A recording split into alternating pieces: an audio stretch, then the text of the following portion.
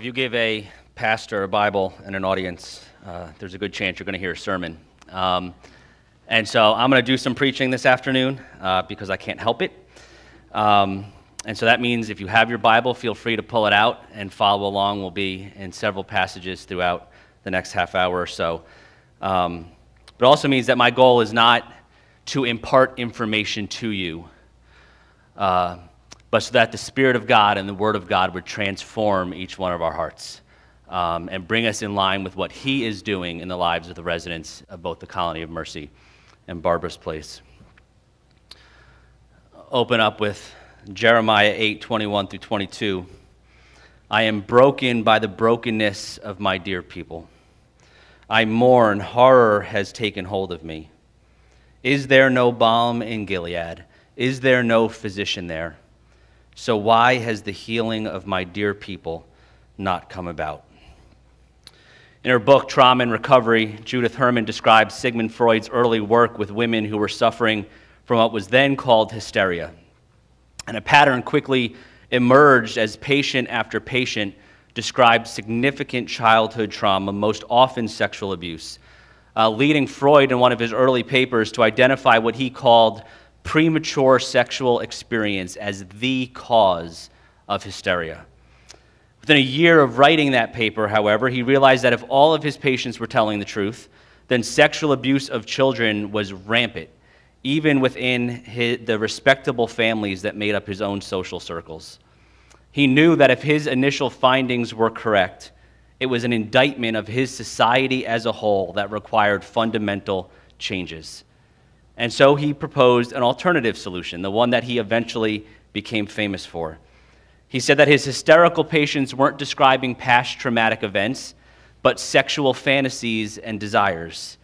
That they hadn't been abused by the adults in their lives, but instead were plagued by a desire to be with those adults sexually, with the implication that even as small children, those desires were present. And intellectually, Christians have rightfully rejected these later views that Freud came to hold. But practically, we often adopt his reasoning and methods. Now, we in the church are now faced with the same problem that Freud was. Now, Allie went over some of the statistics earlier on the high percentage of people, especially among those whom we serve, who have experienced trauma. For me personally, a significant number of people that I've worked with over 20 years in ministry, both men and women in the local church and here at the colony, have experienced significant trauma, either as children, in adulthood, or both, to the point where, in my experience, the statistics that Allie quoted are actually underreported.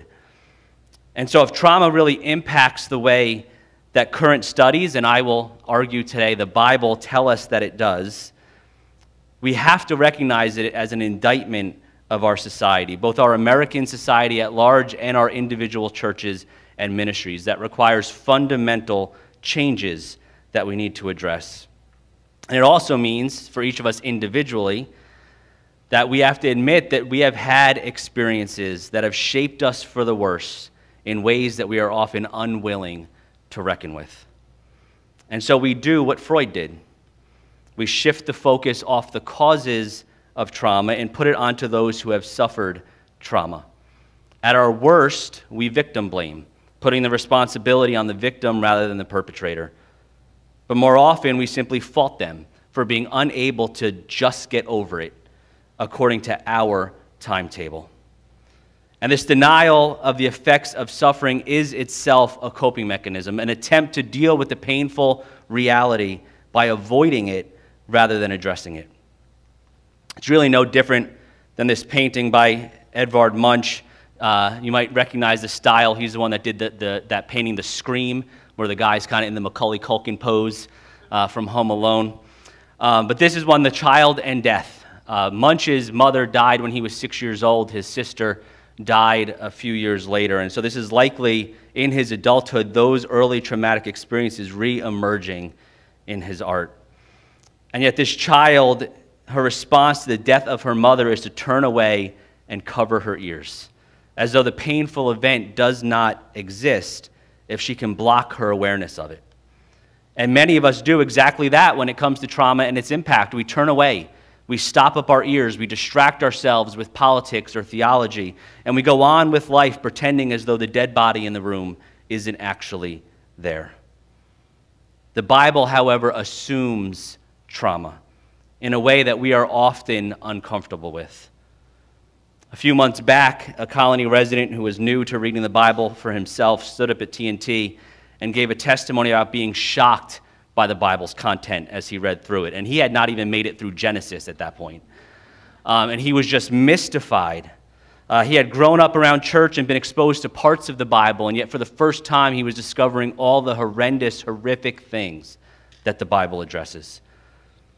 You could look, I took Allie's types of trauma from earlier and just attached some Bible scenarios to them, and I'm not going to go through them for time's sake, but these are just off the top of my head. I didn't have to go searching through the Bible. I didn't spend hours leafing through trying to find scenarios in the Bible that line up with our current understanding of trauma. This was just off the top of my head. The Bible assumes trauma. Megan Warner says the biblical books are not in any sense trite or fragile. They come out of the experience of individuals and communities who have gone through the most painful and violent experiences that life can throw at human beings. They are written against a background of famines, wars, enslavement, political power struggles, natural disasters, forced migrations, and apparent betrayal and desertion by God. The irreverent tags that we sometimes attach to the Bible, nice, conservative, boring, and irrelevant, even when we do not mean to. For example, what image comes to your mind in response to the phrase Bible stories are mostly unwarranted and inaccurate. When understood against its own context, the Bible is none of these things. It has street cred. It understands suffering. And it understands suffering in a way that so many of us don't. There are significant cultural and societal reasons why when we talk about biblical wisdom in evangelical settings, we jump right to Proverbs and not to Ecclesiastes, Job, or Lamentations. Why we focus on the Exodus and the conquest of Canaan to the neglect of the wilderness wanderings, despite the fact that the wilderness wanderings occupy so much more of the biblical text. Why we rush to the victory of Easter Sunday without properly reckoning with the horror of Good Friday or the liminal space of Holy Saturday. And why we reduce these Bible stories to ones that can be told to children using pieces of flannel or animated vegetables. Our discomfort with the concept of trauma and our rush to see it as being at odds with biblical revelation and the gospel say much more about us than they say about the Bible or the gospel. I opened up with Jeremiah 8:21 through 22, not because it contains words like brokenness, mourn, and horror, which are exactly what we're talking about when we talk about trauma, but even more so because these verses, like so many others throughout the Old Testament prophetic books, lament a superficial solution to the brokenness of the people. The religious leaders of Jeremiah's day responded to brokenness much like the religious leaders of our day do. They saw a religious problem, and so they prescribed a religious solution. Come to the temple, offer your sacrifices, pray, tithe, worship, and if you do, then all will be well. God will be pleased. And yet just a couple of verses earlier, Jeremiah says, they have treated the brokenness of my dear people superficially, claiming peace, peace, when there is no peace. Religious works do not change us or sanctify us any more than they justify us. We are far too broken for such a superficial fix. In Jeremiah 9, as God continues talking about the sin and the suffering of his people, starting in verse 17 of Jeremiah 9, he says, "This is what the Lord of armies says, consider and summon the women who mourn, send for the skillful women. Let them come quickly to raise a lament over us so that our eyes may overflow with tears, our eyelids be soaked with weeping. For a sound of lamentation is heard from Zion. How devastated we are. We are greatly ashamed, for we have abandoned the land. Our dwellings have been torn down. Now hear the word of the Lord, you women. Pay attention to the words from his mouth. Teach your daughters a lament and one another a dirge. For death has climbed through our windows. It has entered our fortresses, cutting off children from the streets, young men from the squares. God speaks of eyes overflowing with tears and eyelids being soaked with weeping, describing emotion that is beyond our physical capacity to bear. He describes the people as devastated and ashamed, two emotions commonly linked with trauma. He goes on to use the metaphor of death sneaking into our lives, cutting us off from our abilities to defend and cope and from the very rhythms of life, which is about as good a description for the impact of trauma as you could come up with. This is God using the language of trauma and describing the effects of trauma several millennia before any psychologist began to use that language to describe what they were observing. In fact, the word trauma is a Greek loanword that appears in both the New Testament and the Septuagint. So if you've said the word trauma, you speak a word of Greek, if no other words than that. And it appears in both the New Testament and the Greek translation of the Old Testament, which was the version that the New Testament authors quote. It's used literally of physical wounds in the parable of the Good Samaritan. He went over to him and bandaged his wounds. That's the word trauma. But it's also used more metaphorically for existential, emotional, spiritual wounds. For example, in the Greek translation of Isaiah 6, the whole head is hurt and the whole heart is sick. From the sole of the foot even to the head, no spot is uninjured. Wounds, that's the word trauma, welts and festering sores are not cleansed, bandaged, or soothed with oil. And so if trauma is assumed by Scripture, the question is how to address it. I think the Bible gives us both positive examples of what to do and negative examples of what not to do. And so we're going to look at those in the reverse order with the help of a couple of case studies from the biblical text. And the first one is the rape of Tamar in 2 Samuel chapter 13. The story of the rape of Tamar actually begins in 2 Samuel 11 when David rapes Bathsheba. This isn't the time or the place to go into all the reasons why rape is the correct word for David's actions, but a significant textual indicator is its relationship with the rape of Tamar just 2 chapters later. They are linked within the text. Interrupted only by the interceding chapter of 2 Samuel 12, where Nathan confronts David, leading to David's repentance, followed by the death of the child Bathsheba had conceived, and then later the birth of Solomon. And then we read in 2 Samuel 13:1, some time passed, David's son Absalom had a beautiful sister named Tamar, and David's son Amnon was infatuated with her.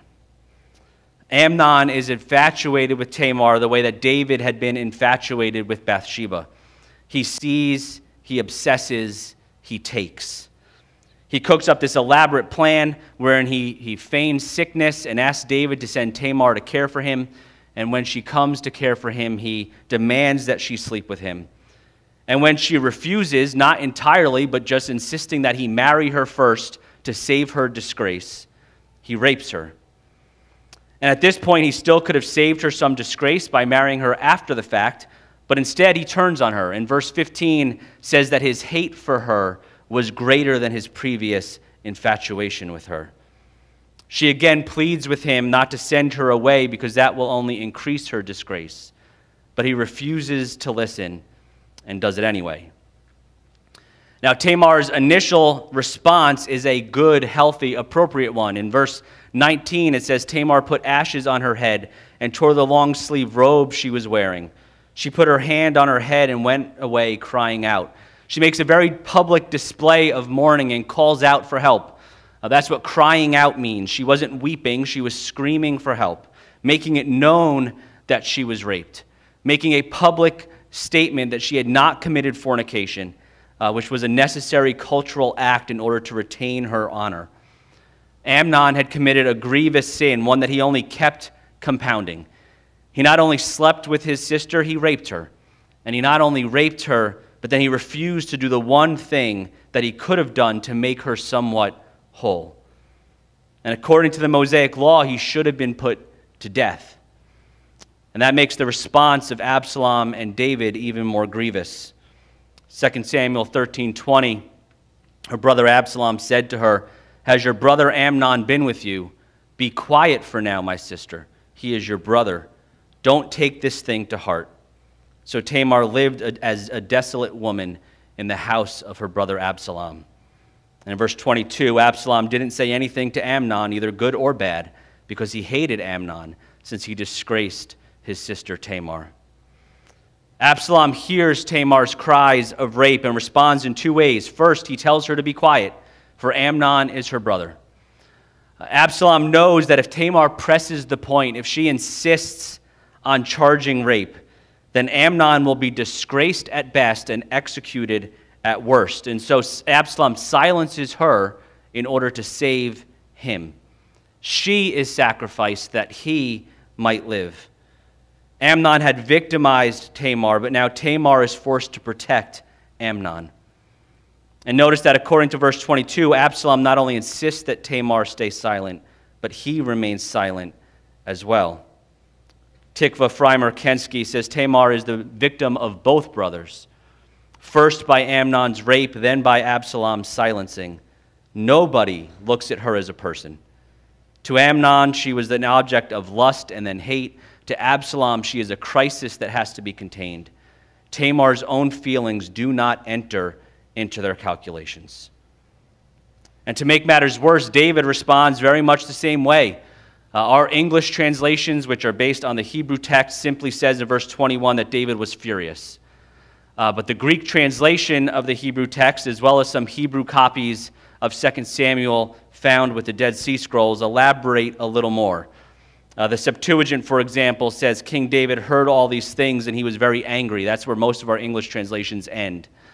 But the Greek goes on and says, "But he did not punish the spirit of Amnon his son, because he loved him, because he was his firstborn."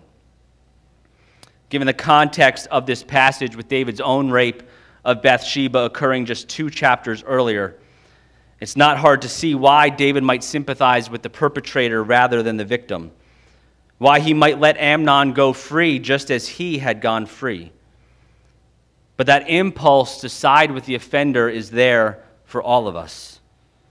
Judith Herman writes that the reason we are hesitant to bear witness to the trauma of others is that the bystander is forced to take sides. It is very tempting to take the side of the perpetrator. All the perpetrator asks is that the bystander do nothing. He appeals to the universal desire to see, hear, and speak no evil. The victim, on the contrary, asks the bystander to share the burden of pain. The victim demands action, engagement, and remembering. And so David and Absalom both choose sides. They choose sides with Amnon, choosing to protect his well-being and his honor over and against Tamar's. Notice Absalom's second response. He tells her, "Don't take this thing to heart." He now minimizes what has happened, essentially telling her to just get over it.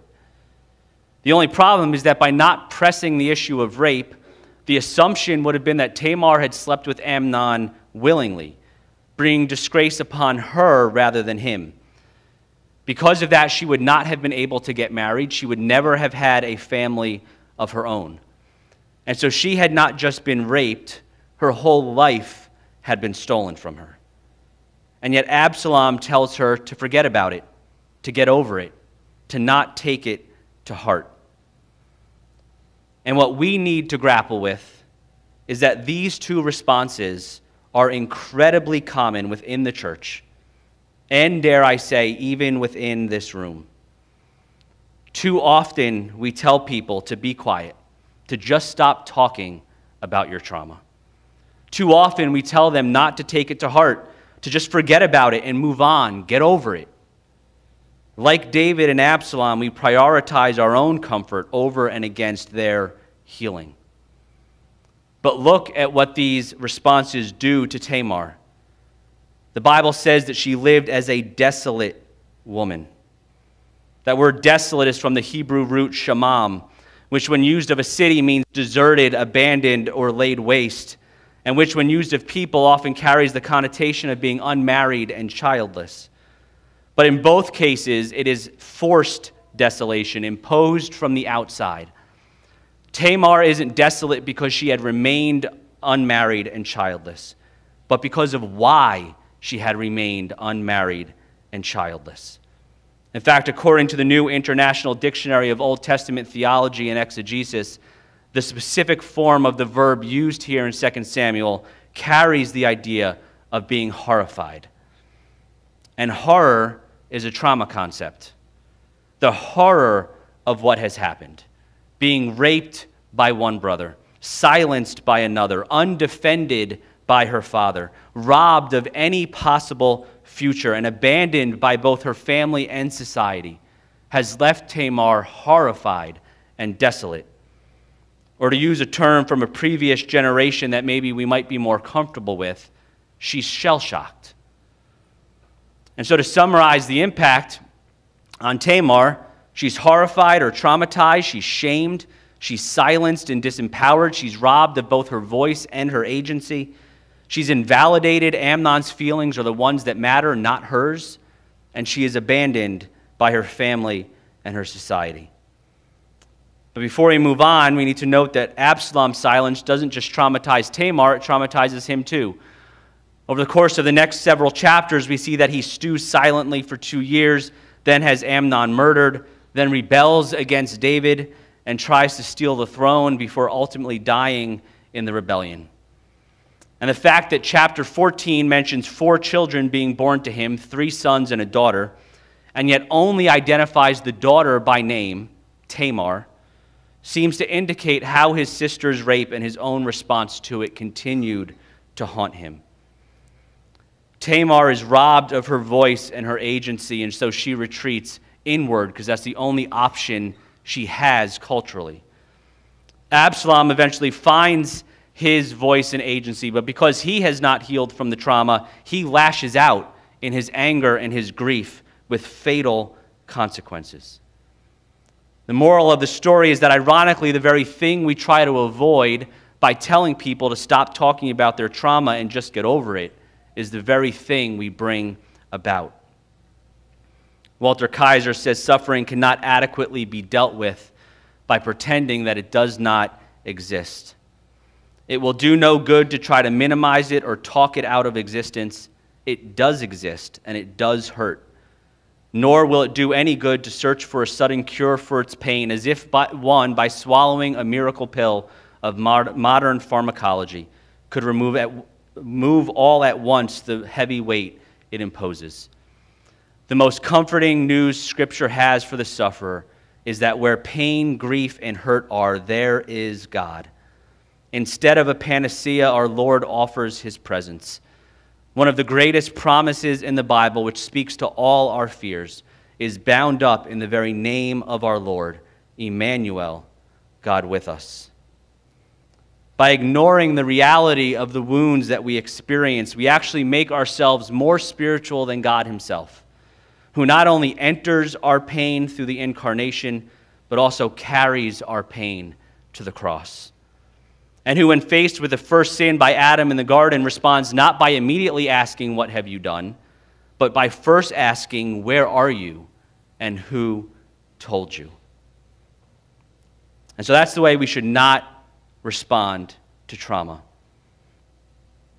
The way we should respond, what the balm of Gilead is, the answer to Jeremiah's question, of course, there is a balm in Gilead. And I do want to be clear that people who have experienced trauma need the good news of the gospel of Jesus Christ. Anyone in our program or outside, ultimate healing comes through the good news of the gospel of Jesus Christ. As Kaiser noted, the answer to trauma and pain that we experience is the promise of Emmanuel, God with us. And the way that we come to encounter that promise of the incarnate word is through the written word of the biblical text. Carla Grosch Miller says, when a community experiences senseless violence, betrayal, or natural disaster, when the rug is pulled out and unnamed assumptions are shattered, when only the night sky is big enough to hold the enveloping darkness, biblical texts prove a trustworthy resource to navigate the long journey of wilderness wandering. Like stars in that darkness, the cross of Christ, the argument of Job, the tears of Jeremiah, the curses of the psalmist, and the wisdom of Paul illumine the path towards home. And so we do believe, I believe, that the gospel, the word of God, is the answer. But knowing what the right medicine is really only half the battle. I woke up with a headache this morning, and by the time it was time to start coming over here for the morning session, it had gotten worse, not better, and so I took Advil Liquid Gels. It's my preferred headache medication. And now the only way that helps me is if I apply them the right way. If I break open those liquid gels and take the liquid and rub them on my temples where I have a headache, it's not going to take the headache away. If I try to get them into my body through any other orifice than my mouth, it's not only not going to work, it's going to cause further problems. The only way that medicine is going to work to cure my headache is if I swallow them so they can be broken up by my stomach acid and absorbed into my bloodstream through my stomach lining. Any other way, it's not going to work. And so by offering trauma education and trauma counseling at the Colony in Barbers Place, we are not saying that some psychological method is the answer to the problems that our residents are facing. Instead, we are saying that we are so confident that Jesus is the answer, that he is the balm of Gilead that our residents so desperately need, that we want to apply that cure in the most effective way possible, directly onto the wounds that need healing. And so I want to address quickly some trauma-informed principles and the Christian beliefs that undergird them, and we're going to go through them quickly because Megan will touch on them more fully in a little bit. And then look at one more case study of those principles in action. And so applying the balm of Gilead. First, we need compassion due to a view of sin not only as a willful action, but also as an outside invading force that holds us captive. One of the most formative Bible verses for me in ministry, it's one that I've actually talked about at staff enrichment a few years back, is Matthew 9:36. When Jesus saw the crowds, he felt compassion for them because they were distressed and dejected, like sheep without a shepherd. Jesus knew better than anyone that the people were sheep without a shepherd because we all, like sheep, have gone astray. And yet he still has compassion on them because he understood that they were victims of sin and not just perpetrators of sin. Original sin, all of our total depravity, all of our doctrines surrounding sin tell us that we are all sinners, but also that we are all victims of other people's sin, as well as victims of the invading force of sin itself. Secondly, we need a non-reactive, non-anxious, non-judgmental presence that recognizes both God's sovereignty and patience and my own flaws and failings. We want to be non-reactive and non-judgmental because two of the emotions most commonly linked to trauma are fear and shame. And even when people share horrific things, when we react in a horrified way, we confirm for them that they're different, that they made a mistake opening up about it, and they just need to shove it right back down. We want to be non-anxious because change is not instantaneous, especially when dealing with trauma. We don't want them to rush from a negative flesh response to a positive flesh response, but rather to engage the Spirit who will heal them from the inside out. We need to remember that God is not obligated to change people according to our timetable. Thirdly, we want to empower them, restore voice and choice in line with the person bearing God's image and possessing his Spirit. Two things that trauma robs are those two things, voice and choice. It makes it so that people can't speak up and they can't make decisions. And so we want to restore those things by helping them learn to speak for themselves and to make their own decisions. We don't want to do things for them because doing things for them re-traumatizes them rather than helping them. Because even when it's done out of good motives, we are nonetheless repeating the trauma cycle of being a person in authority in their life who knows better than they do what they need. Fourthly, we need lament, which demands that truth be told in its entirety. Truth about circumstances, about the impact on the sufferer, and about God. Sung Chan Ra says, true reconciliation, justice, and shalom require a remembering of suffering an unearthing of a shameful history, and a willingness to enter into lament. Lament calls for an authentic encounter with the truth. And finally, they need hope that they can heal, grow, and change and reconnect to life. The more hopeless they are, the more hopeless they seem to us, the more hopeful we need to be. The more hopeful we need to be, not in a Pollyanna-ish sort of hope, but because we know the power of God. We know the power of the Word of God, that it does not return void. We know the power of the Holy Spirit. Eugene Peterson says the task of pastoral work is to comfort without in any way avoiding the human realities of guilt or denying the divine realities of judgment. There is no better place for learning how to do that than in Lamentations. In the midst of suffering, Lamentations keeps attention on the God who loves his people so that the judgment does not become impersonal, nor the guilt of the people neurotic, nor the misfortune merely general. It pays attention to the exact ways in which suffering takes place. It takes with absolute seriousness the feelings that follow in the wake of judgment, and then it shapes those sufferings and feelings into forms of response to God. Pain thus becomes accessible to compassion. And so we're going to look really quickly at a case study of Lamentations, walking through these things that Peterson says. I've preached Lamentations down at the Colony Chapel, and it does provide us a framework for biblically dealing with trauma through these things, and it mirrors a lot of what we do in trauma work at the Colony and Barbers Place. So first, the exact ways suffering takes place. Lamentations 1:3, Judah has gone into exile following affliction and harsh slavery. She lives among the nations but finds no place to rest. All her pursuers have overtaken her in narrow places. Verse 5 of chapter 1, her adversaries have become her masters. Her enemies are at ease, for the Lord has made her suffer because of her many transgressions. Her children have gone away as captives before the adversary. Jeremiah deals with the feelings that follow those events. Verse 16 of chapter 1, I weep because of these things. My eyes flow with tears, for there is no one nearby to comfort me, no one to keep me alive. My children are desolate because the enemy has prevailed. In verse 11 of chapter 2, my eyes are worn out from weeping. I am churning within.